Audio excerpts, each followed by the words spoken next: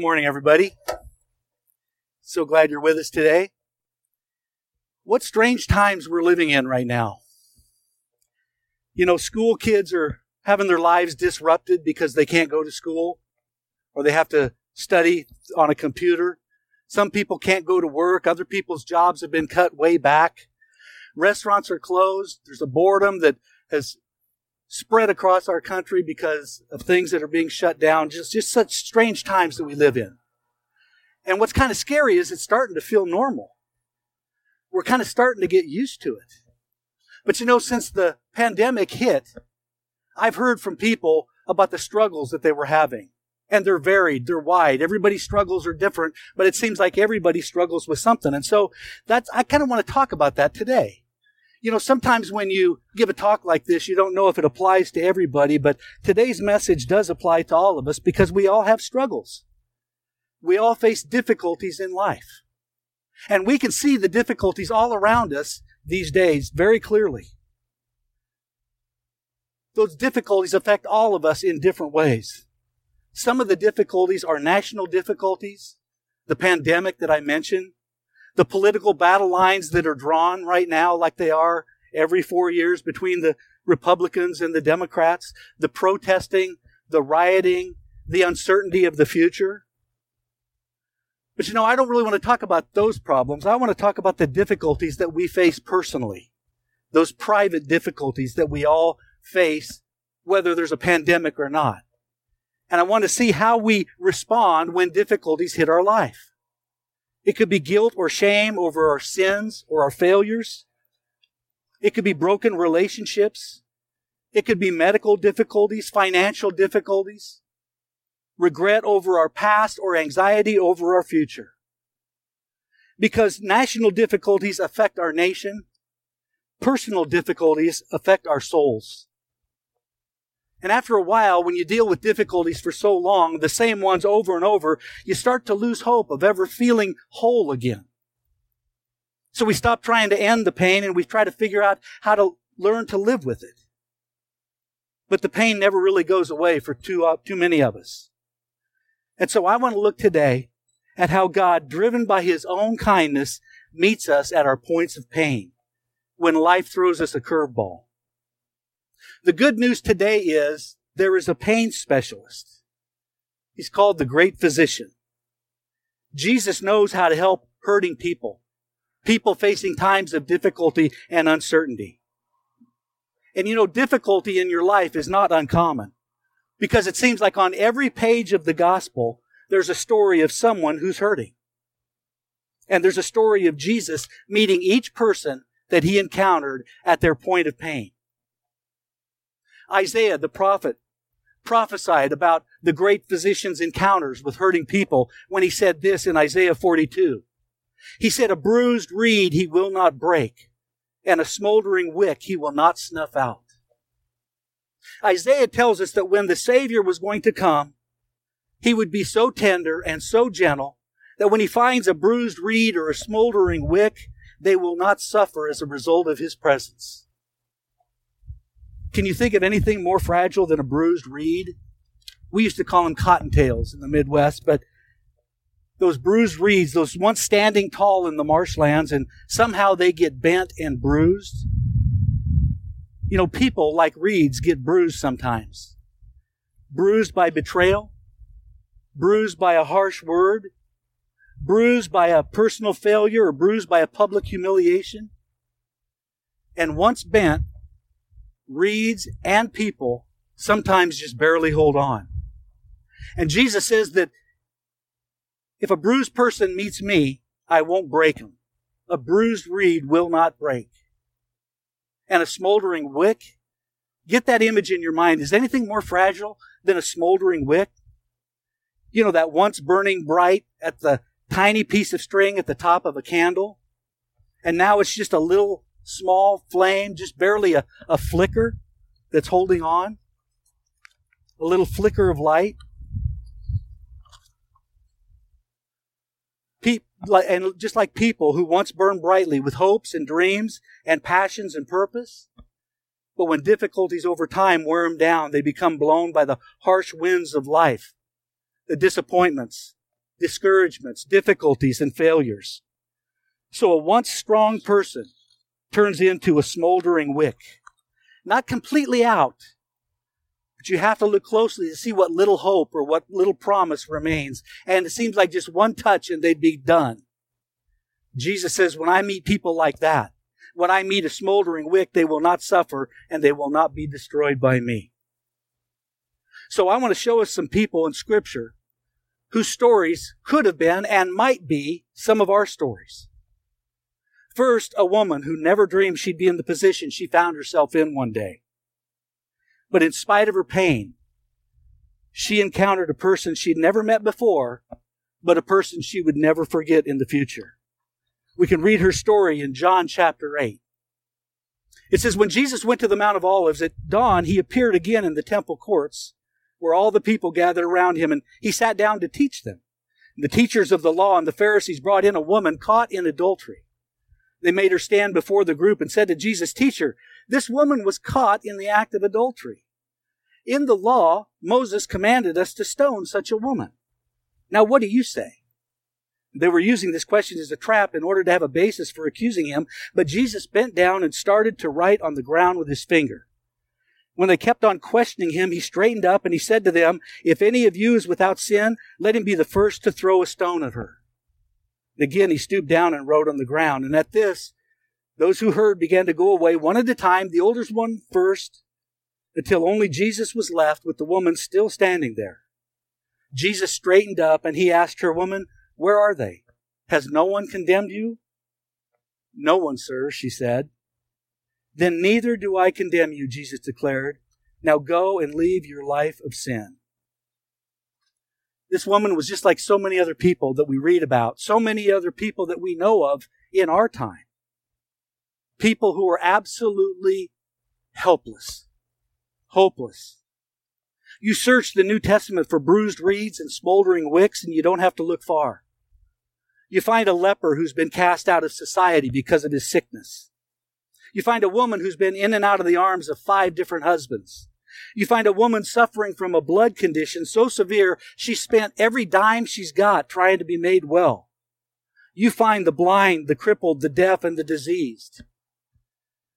But the weakest people in the Bible aren't only the people with physical infirmities. Most often, people's pain was from a broken heart. A difficulty in their life that created a pain that is unseen. Problems and pain that are invisible to everybody, that nobody knows but that person. And probably everybody here today has those kind of issues in their heart, in their lives. Things that you've suffered, disappointments you've endured, failures that you've had in the past, and nobody really knows them but you. All through the Bible, you meet hurting people, one after the other, who met Jesus, and he was kind and he was tender to every single one of them. You don't have to look hard. You don't have trouble spotting the hurting person in this story. She's the one surrounded by the religious people, and she's scared. You can imagine how embarrassed she is, maybe humiliated, bruised, and crying. And then the focus shifts to another figure, the one seated on the ground. That's Jesus. That's the Savior. That's the great physician. He's been teaching, and she's been cheating.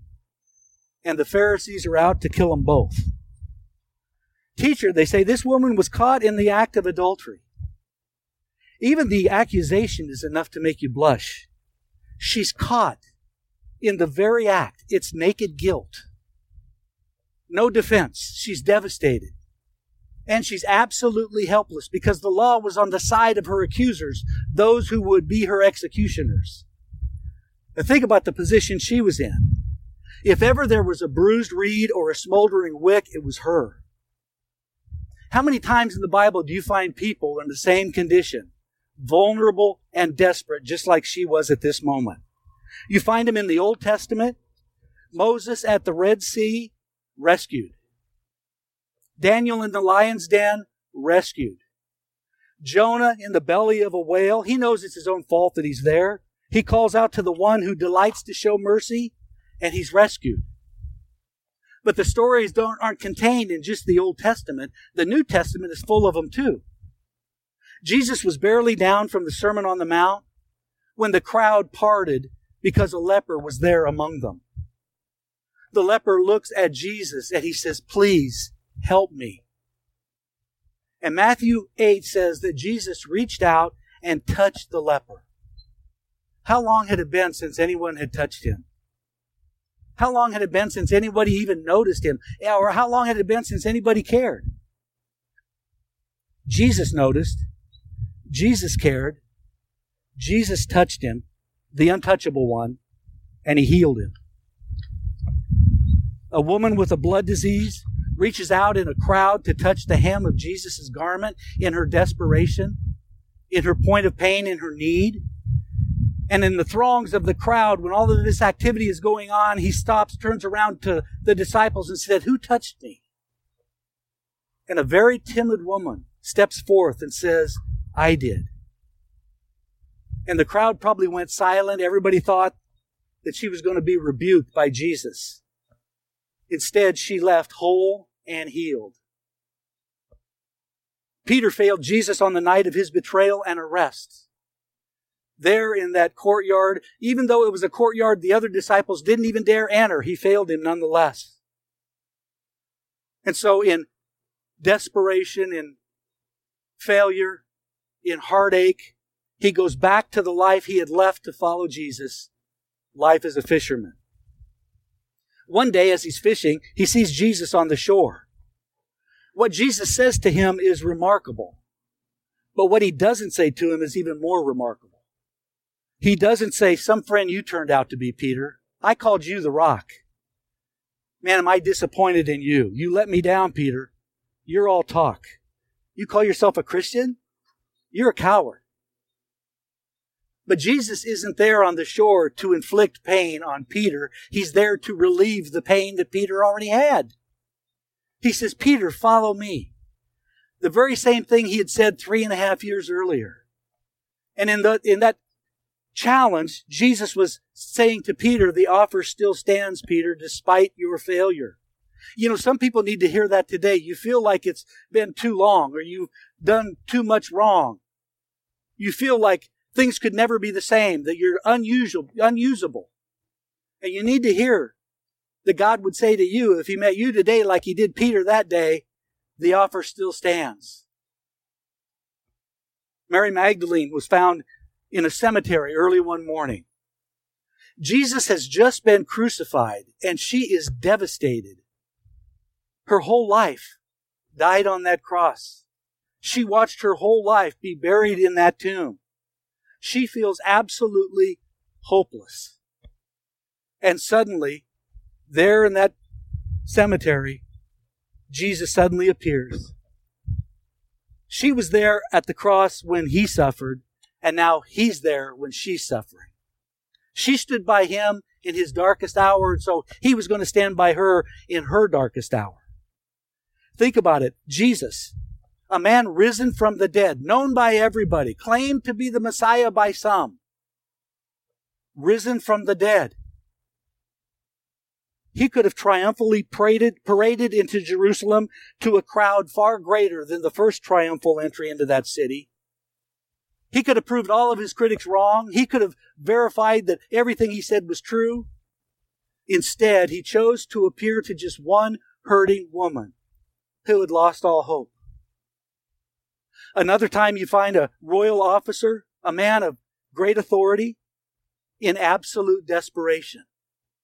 His son is dying. This man has wealth and rank and power and privilege, and right now he would trade it all for the life of his son. So he finds Jesus and he begs for help. He leaves Jesus and he goes home to a miracle. Now he's got his son in his arms and the Savior in his heart.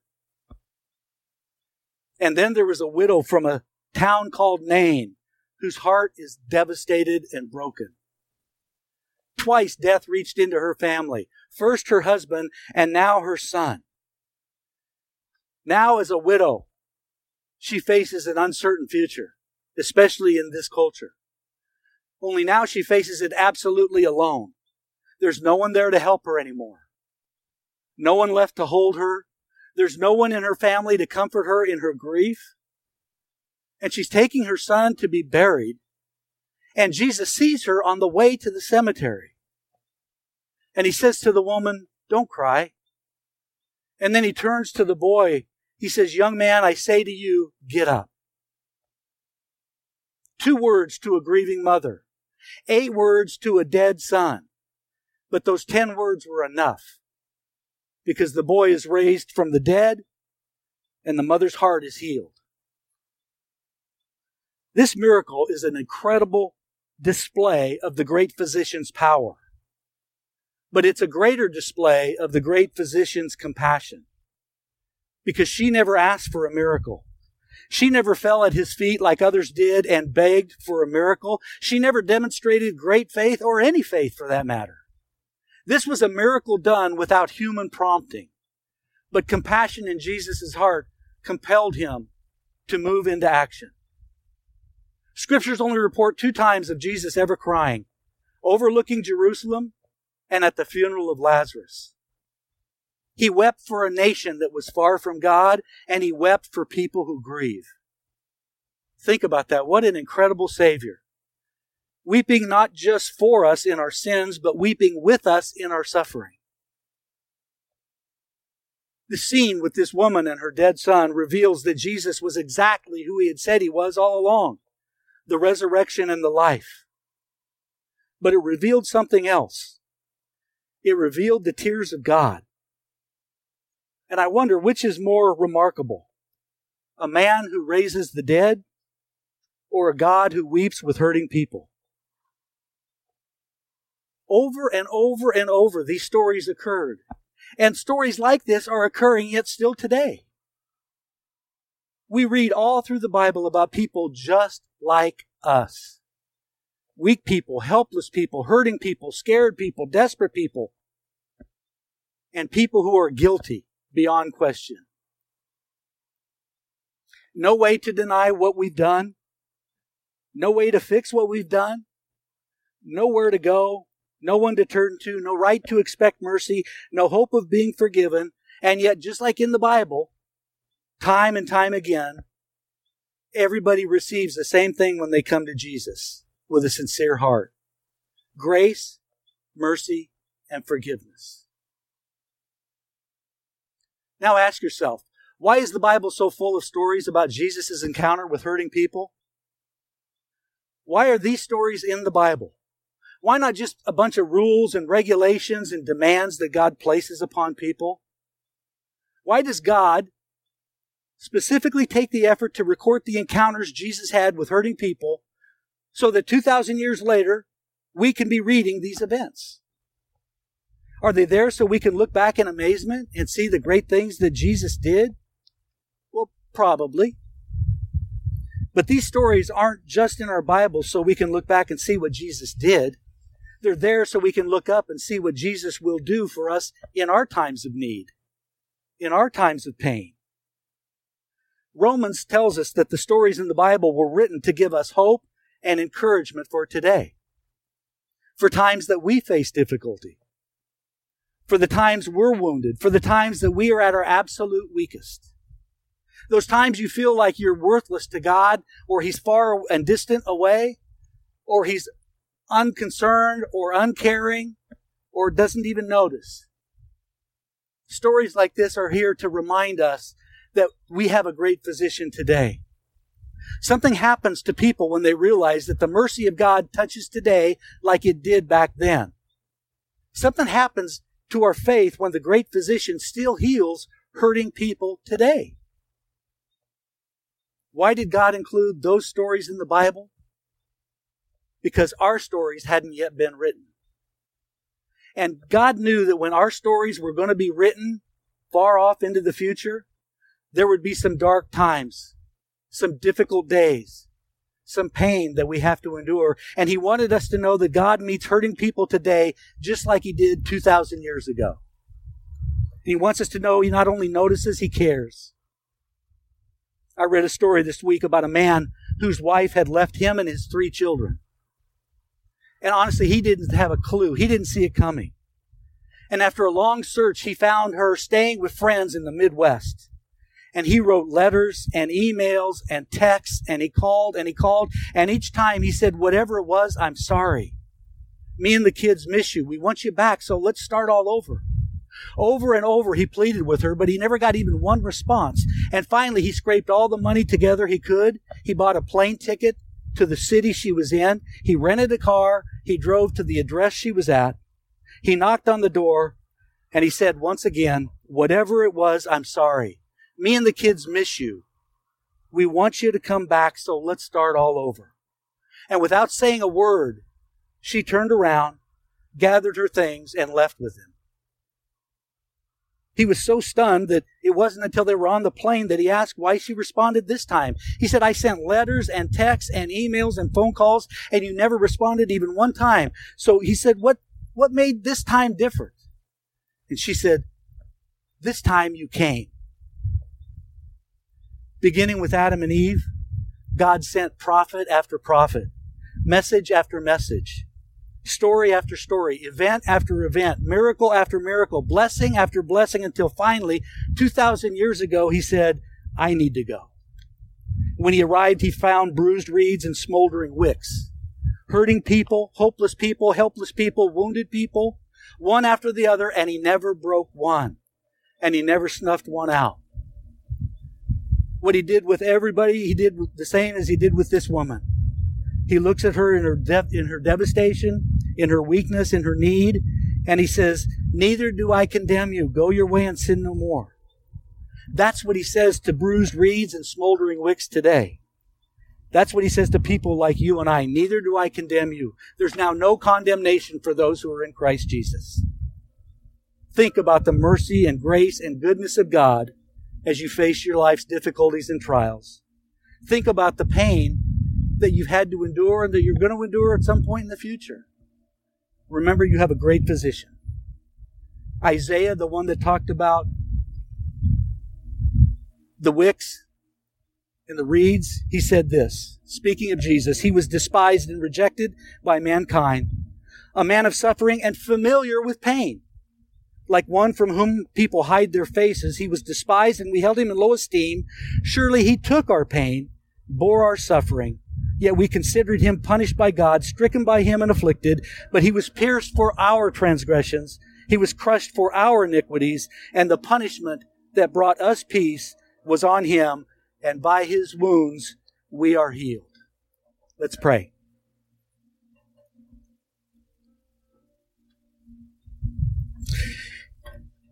Father, only you know all the difficulties collected here in these cars and the people seated under these tents. You know each life here so intimately. You know the struggles, the difficulties, the pain, and the wounds we all carry, and only you are the great physician. So I ask now, God, that as only you can do, that you would touch each heart, each life, each person, that you would reach into each family and be the great physician that we need you to be. And when troubles come in the future, remind us that we have a great physician that we can call on anytime. We ask this in Jesus' name. Amen.